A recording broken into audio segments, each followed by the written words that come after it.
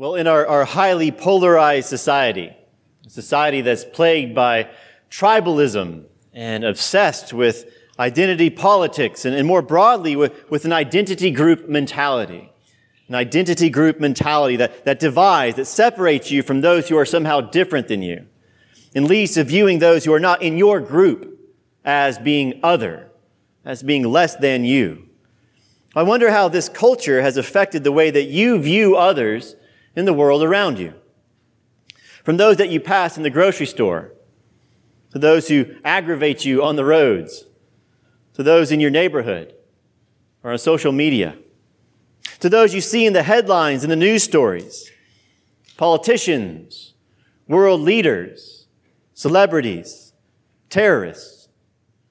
What judgments do you make of the people around you? Specifically, as a Christian, do you find yourself viewing certain groups of people as being beyond the reach of God's saving grace? Or put differently, for whom did Jesus come? For what kind of people? What is it that qualifies a person to enter into a relationship with Jesus? I invite you to turn with me to Mark chapter 7, verse 24. You can find it on page 42 in the second half of the Pew Bible. I'm going to begin by reading the first 7 verses. Mark chapter 7, verse 24. Hear the word of the Lord to you. And from there, Jesus arose and went away to the region of Tyre and Sidon. And he entered a house and did not want anyone to know, yet he could not be hidden. But immediately a woman whose little daughter had an unclean spirit heard of him and came and fell down at his feet. Now the woman was a Gentile, a Syrophoenician by birth. And she begged him to cast the demon out of her daughter. And he said to her, "Let the children be fed first, for it is not right to take the children's bread and throw it to the dogs." But she answered him, "Yes, Lord. Yet even the dogs under the table eat the children's crumbs." And he said to her, "For this statement you may go your way. The demon has left your daughter." And she went home and found the child lying in bed and the demon gone. Let us pray. Father, having heard your word, grant us understanding, that we may know you and come and fall down at your feet in faith. Bless the preaching of your word. In the name of Jesus Christ we pray. Amen. Well, having just engaged in a dispute with the scribes and Pharisees, with the religious leaders of Israel, rebuking their practice of revering man-made traditions above the word of God, from there, it says, that is from the region of Galilee, Jesus and his disciples take a trip to the Mediterranean coast, to the region of Tyre and Sidon, about 35 miles northwest of the Sea of Galilee, into what is modern-day Lebanon. While Tyre and Sidon were originally part of the promised land that was given to the people of Israel, by this time in history, it was primarily Gentile territory. It was not even part of the same Roman province that included Galilee and the rest of Judea, but was instead part of the Syrian province that extended much further north and east. We're not told why Jesus made this trip up north, though you might recall that the last time he left his home base in Capernaum, in the previous chapter, he was calling his disciples to come away by yourselves to a desolate place and rest a while. Now that retreat was derailed by thousands from Capernaum who chased them along the shoreline, leading to the feeding of the 5,000. Perhaps this is another attempt to get away for the sake of rest. As it says, he entered a house and did not want anyone to know, yet he could not be hidden. But immediately a woman whose little daughter had an unclean spirit, that is a demon, heard of him and came and fell down at his feet. There's no indication that she had witnessed any previous miracles, this being the first recorded trip of Jesus up north. There's no indication that she had heard his voice in person. It simply says that she heard of him and came and fell down at his feet. Having heard of him, she believed in him and came to him, as so many of us have likewise done. For any here who are still waiting for a miraculous sign before believing in Jesus, or who are waiting for a voice from heaven before you will come and give your life to Him, understand that you have already been given all that you need to come, for you have heard of Him and of His call for all to come. So come. The language that's used to describe her coming to Jesus is the same language that was used to describe the coming of Jairus to Jesus. Jairus, the Jewish ruler of the synagogue in Capernaum back in chapter 5, who fell likewise at Jesus' feet, imploring Jesus to save his little daughter from death. Two people from very different ethnic and religious and geographic and cultural backgrounds. Two people with very different social standings. One, a Jewish religious leader in Israel. The other, a Gentile pagan woman, referred to by Matthew as a Canaanite, the ancient enemy of God's people. And yet, both hear of Jesus. Both come to Jesus. Both fall down at His feet, as all people, at all times, in all places must likewise do.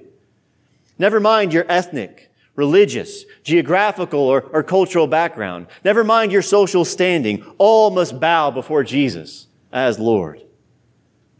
Now, having come, the exchange between Jesus and this Syrophoenician woman is definitely surprising, a little bit confusing. She begs Jesus to heal her daughter, in verse 27, and He said to her, "Let the children be fed first, for it is not right to take the children's bread and throw it to the dogs." Come again? What's going on here? Is Jesus insulting this desperate woman? No. Now, it's true that the Jewish rabbis of this time sometimes referred to Gentiles, that is to non-Jews, as dogs, as unclean animals. But as this exchange unfolds between the Jewish Messiah and this Gentile woman, and from the broader context in which this took place, we can see that Jesus is in no way adopting or endorsing that mindset. He's challenging it. Remember that just a few verses earlier, back in verse 19, Mark included the comment that Jesus had declared all foods clean, removing one of the main barriers but preventing Jews and Gentiles from establishing meaningful relationships, the dietary restrictions. He declared all foods clean. We're only a few verses away from Jesus having compassion on a great crowd of Gentiles in chapter 8. No, this exchange between Jesus and this woman is presented as an opportunity for Jesus to teach about who is qualified to enter into a relationship with Him. The answer being all who have faith like she did. I see this as less about testing her faith and more about establishing a context for her to demonstrate that faith. You've seen that before in chapter 5 with the woman who was suffering from a hemorrhage. A context was given to her to demonstrate her faith. Also bear in mind that this seems to be a bit of an enacted parable. The implication appears to be that Jesus, having entered into a private residence for rest, is dining at a table with His disciples, and she comes begging for His blessings. Matthew, in Matthew 15, records more of the exchange than Mark does. And from Matthew's record in Matthew 15, we see that at first, Jesus doesn't answer her at all. And His disciples came and begged Him, saying, "Send her away, for she is crying out after us." Jesus answered, "I was sent only to the lost sheep of the house of Israel." So you see the question that's being posed here. For whom did Jesus come? Who are the lost sheep of the house of Israel?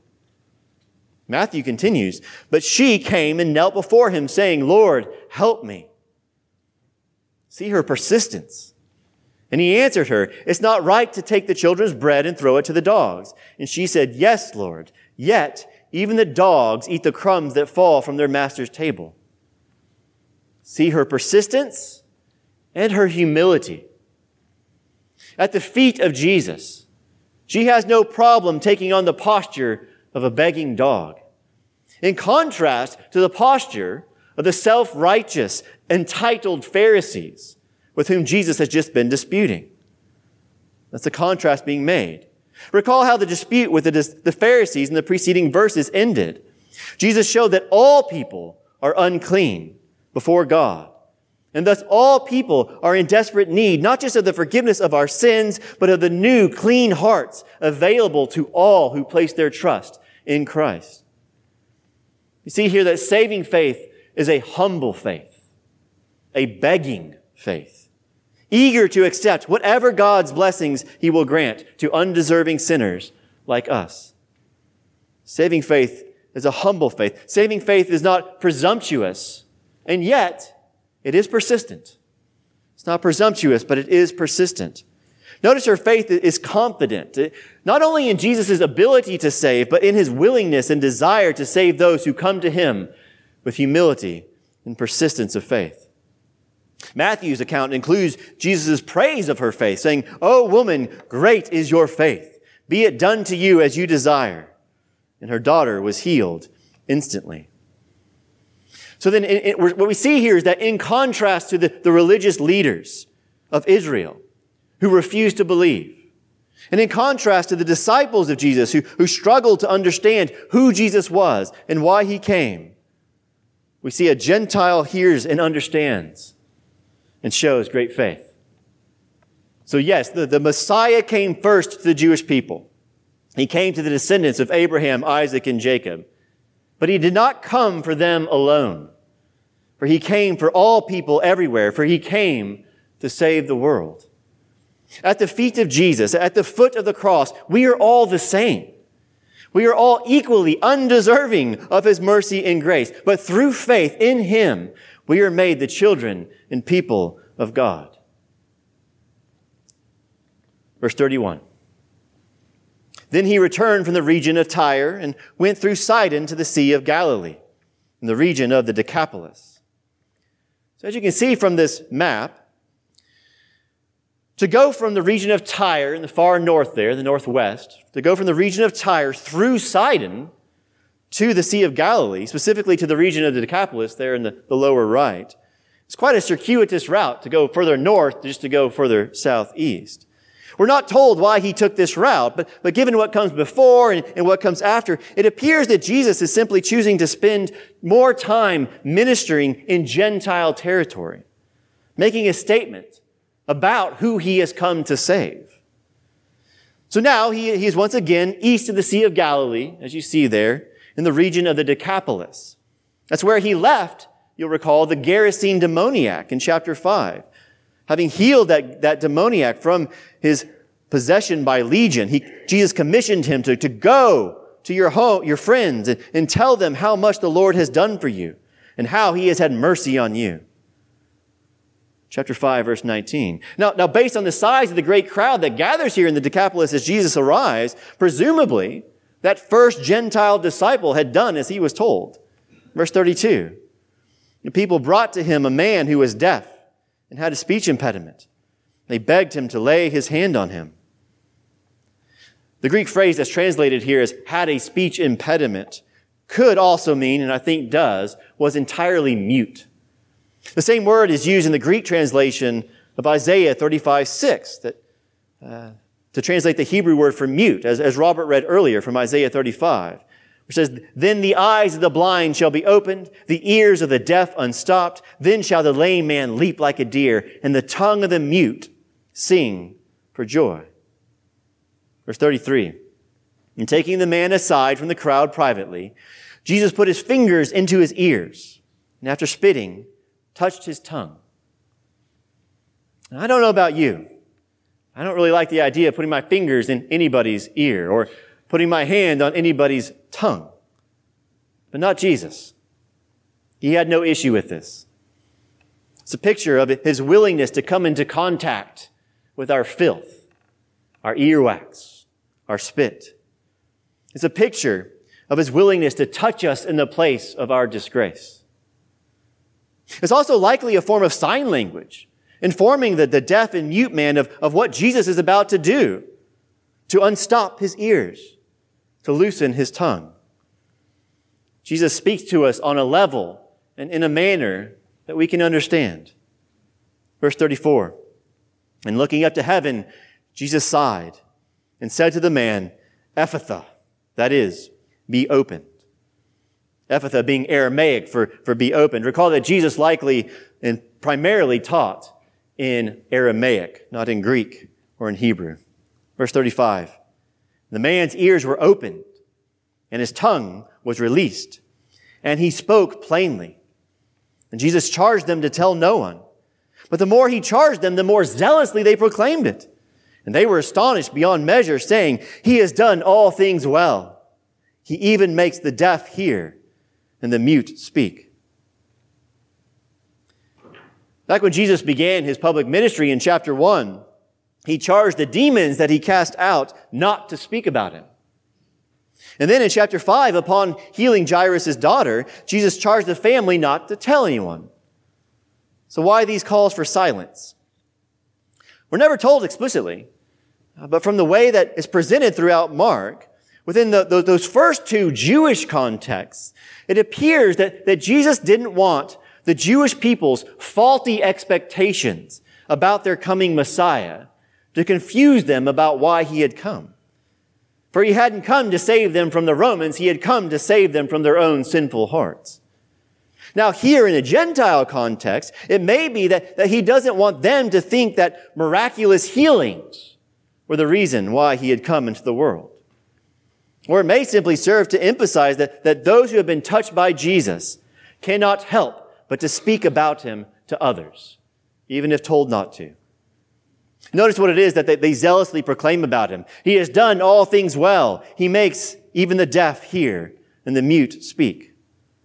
Sounds an awful lot like Isaiah 35, the prophecy there. One commentator put it this way, ironically, while Israel's leaders are hard-hearted, those outside of Israel are recognizing the Jewish Messiah has come. Salvation has come to the Gentiles. A Gentile is given ears to hear and a tongue to speak. There's something else to note here. Notice that unlike the preceding miracle that involved the Syrophoenician woman, and unlike most of the other miracles that we've seen in Mark, here, there's not much of an emphasis placed on the faith of those in need. In fact, nothing is said about the disabled man's faith at all. And that's a cue. That's a cue that this account is being recorded because it emphasizes something else. And notice that unlike the immediately preceding miracle, where Jesus simply announced that the woman's daughter back at her home was healed of the demon in an instant, from a distance, here, there's this drawn out description of Jesus touching and healing the man. That too is a cue that something other than faith and Jesus' power are being emphasized. Something is being pictured here. And that something that's being pictured becomes clearer as we step back from the passage and observe the broader context. The next 30 verses, chapter 8, verse 1 through 30, those 30 verses parallel the preceding 64 verses in many ways. Let me show you a repeated pattern. In chapter 6, verse 30, we saw the feeding of the 5,000.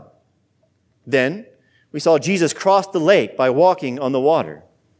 Then, in the passage we looked at last week, we saw a dispute with the Pharisees. Then we saw a discussion about bread, specifically the children's crumbs with the Syrophoenician woman, followed by this healing of a deaf and mute man. And in verse 37, we see the confession that Jesus does all things well. Next verse, chapter 8, verse 1, we will see the feeding of the 4,000. Then in verse 10, Jesus and his disciples will again cross the lake. Then we'll read of another dispute with the Pharisees.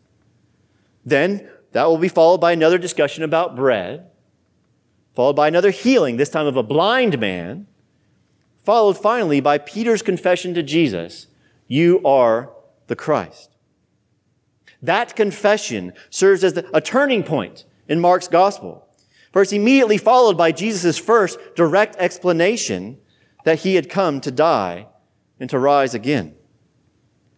Now, immediately preceding these passages, immediately preceding chapter 6, verse 30, was the account of Herod trying to figure out who Jesus is. Is he John the Baptist raised from the dead? Is he the prophet Elijah? Is he just another prophet of God? Who is Jesus? Thus, everything from that point onward, from chapter 6, verse 30 onward, is building to Peter's confession, you are the Christ.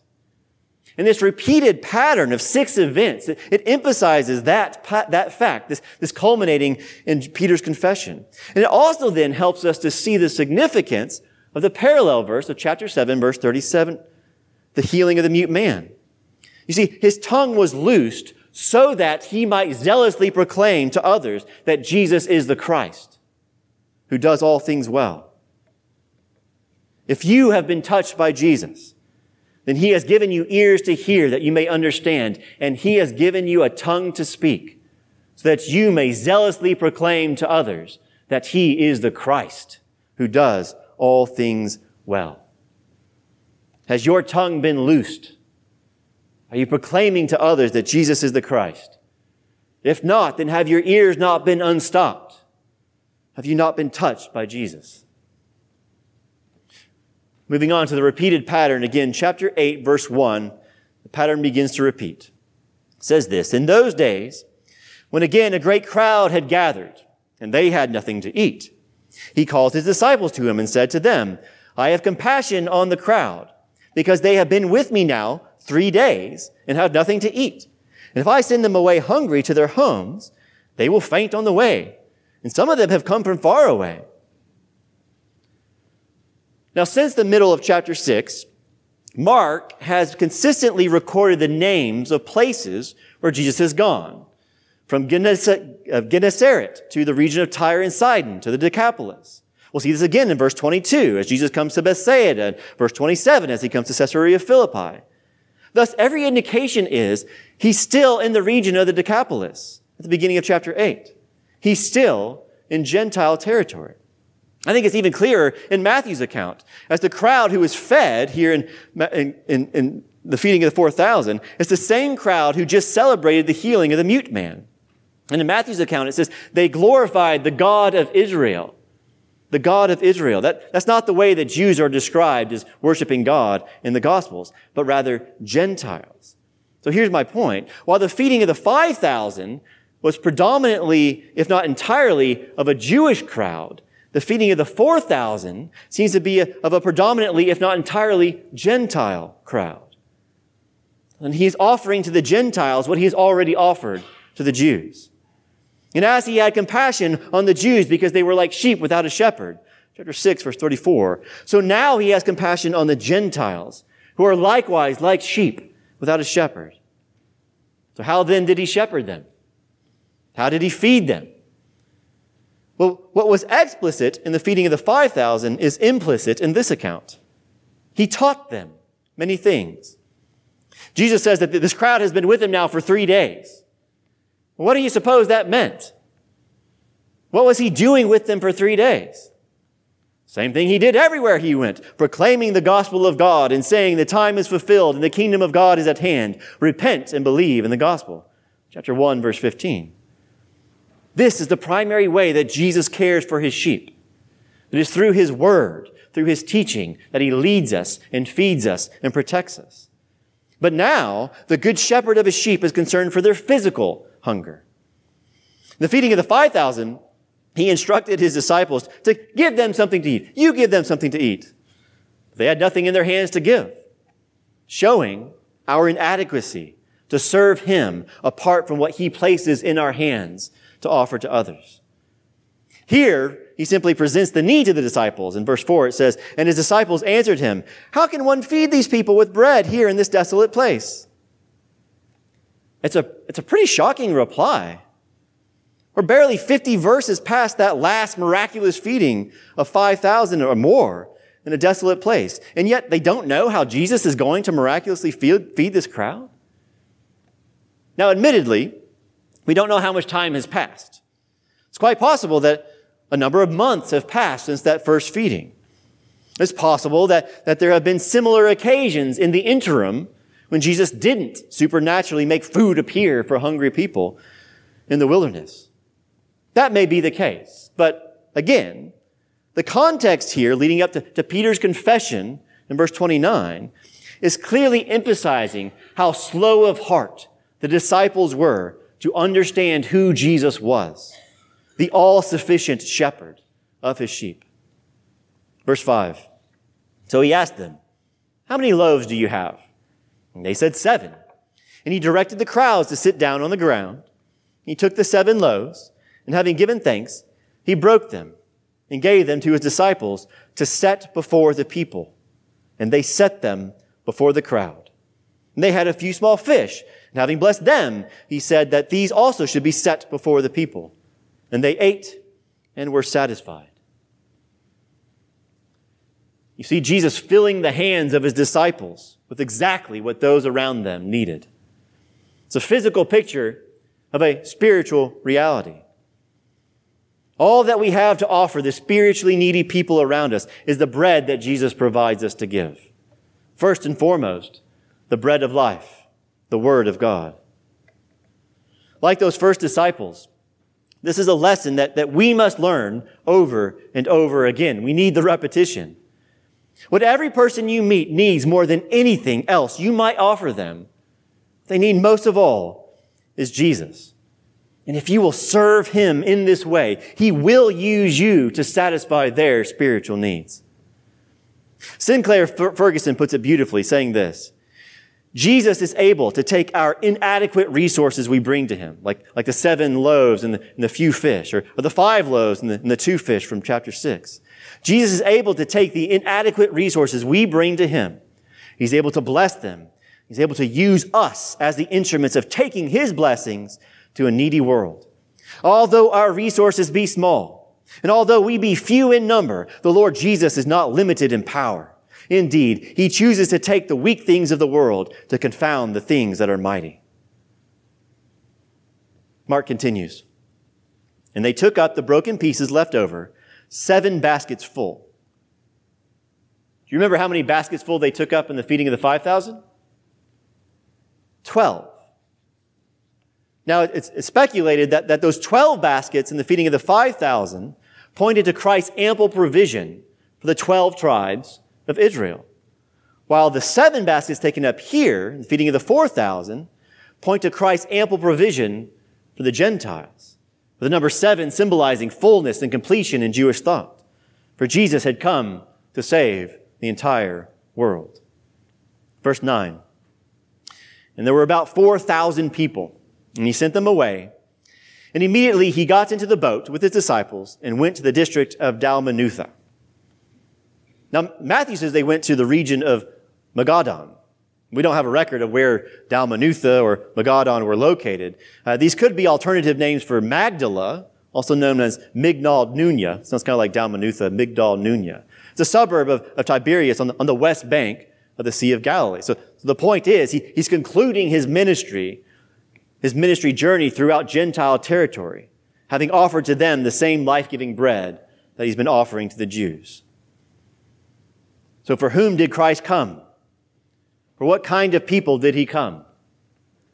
For sinners. And what is it that qualifies someone to enter into a relationship with Jesus? Faith. So eat and be satisfied by this bread of life that is offered to you today.